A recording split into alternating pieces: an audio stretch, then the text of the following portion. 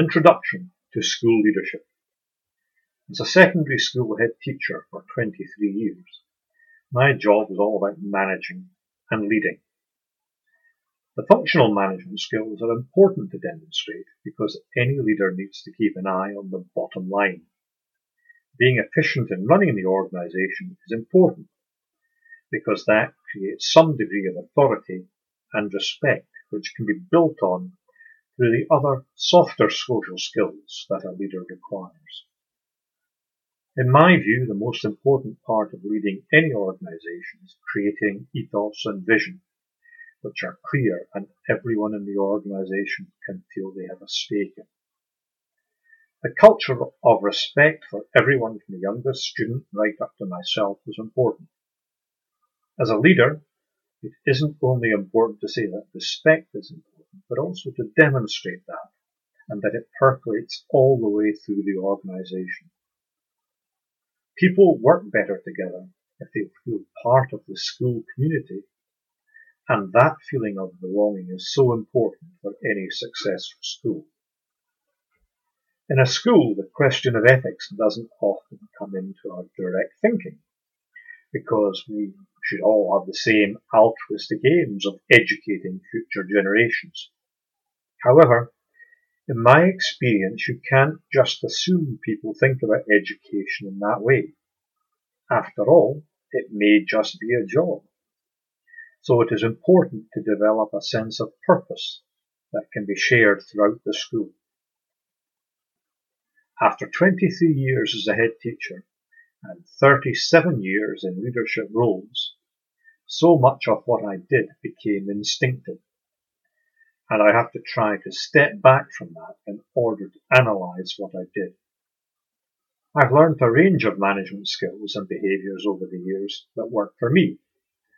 I found leading a mix of providing direction for the organisation, being supportive in order to get the best out of people, and having achievable goals that motivate and build on success are so important. Building up a proven track record over a long period of time brings with it the advantage that people have confidence in you, both inside and outside the organisation. Starting a new leadership role can be challenging.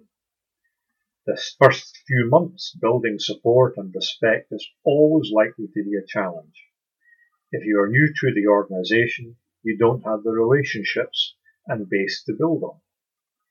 For a leader to lead, they need respect, authority, and they have to provide a sense of security and purpose for those they lead. Now that can be a challenge if you are 38 years old, as I was, a new head teacher, and nearly all my staff older than me. You must exude confidence and act the part.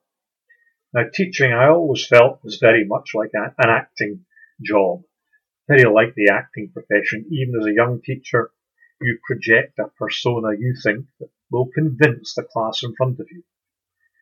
As a head teacher, you act like a head teacher, and if your act isn't convincing, you will fail. Choosing your own team and your own staff makes such a big difference, but that isn't always possible, or it may take many years. So building that team by identifying those that are suitable for particular roles or tasks is important. Managing and leading staff are so important. Picking the right staff is the most important task to get right. When you are new to a job, it's important to identify staff that share the same sort of values and are keen to work for success. These people will be your early core of supporters and provide the human capital to make changes and build a platform for future development. It's also important to identify people both out with the organisation and within who are influential and can help you as agents of change. I found the most rewarding aspects of leadership are the handful of occasions where I've had the opportunity to make significant and long-term changes to the organisation, where we've gone into new territory and changed things for the better. In the state sector in Scotland, where I've worked for all of my career, there has only been one opportunity to totally restructure management.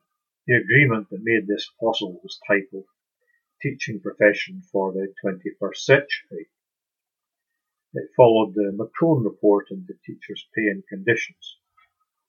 I decided to take that opportunity and streamline management at the earliest possible opportunity.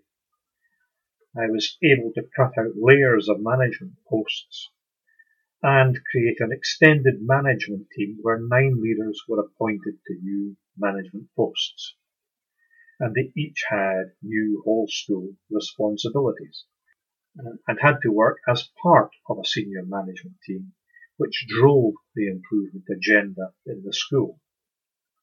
It wasn't a change without opposition, both within the school and from other head teachers. Many teachers in school felt that the old promoted structure of having heads of department for each subject should have been sacrosanct, and many head teachers, having been very effective heads of department in their time, couldn't tear themselves away from that model of management. I still feel it was one of the best changes I pushed through as a head teacher. The extended management team worked as a very effective team because they didn't see themselves as competing heads of department, but as school leaders with wider responsibilities. I believe there's a lot of evidence to support the view that flatter management structures are better at retaining an active involvement of staff, particularly unpromoted staff, where more elongated hierarchies tend to distance those at the bottom of the hierarchy from the bosses. This can lead to disengagement from important aspects of the organisations. By 2003, I could see a curriculum change coming. The examination and qualification system was tired and long past its sell-by date. For example, standard grade courses have been in place since the early 1980s, with little change in their structure or content.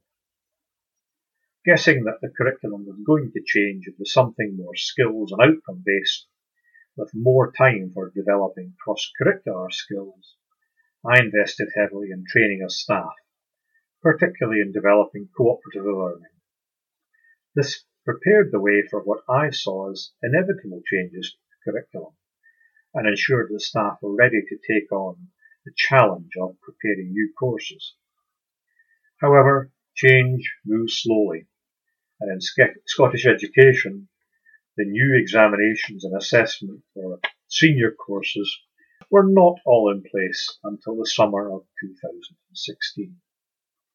Inertia is a byword in Scottish education, and because there was little or no leadership at national or local authority level in preparing the ground for a new curriculum, it has faced serious challenges.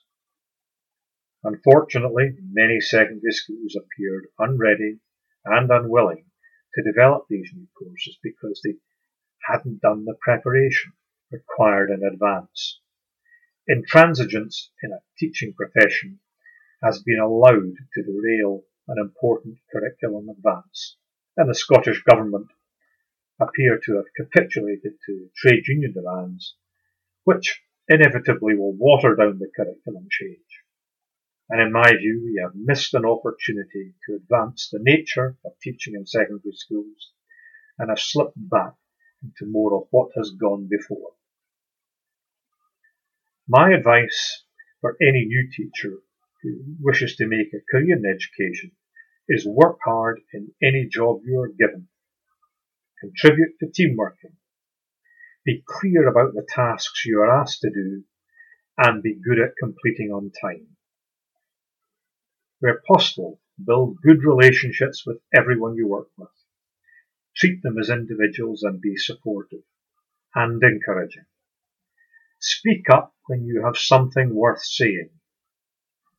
Take on your responsibilities. Take on responsibilities that aren't part of your duties. Volunteer when you can deliver. In my experience, aspiring leaders tend to associate with established leaders and are then seen by others as part of the informal leadership team before they are officially promoted to some official form of responsibility. People who demonstrate leadership skills by doing the work are recognized for their achievements and initiative. We all learn from each other, and I know almost subconsciously I model behaviour that I saw in other leaders both in and out of school. This is only an introduction to leadership in schools. The next podcast will be on how to get on that first rung of the leadership ladder.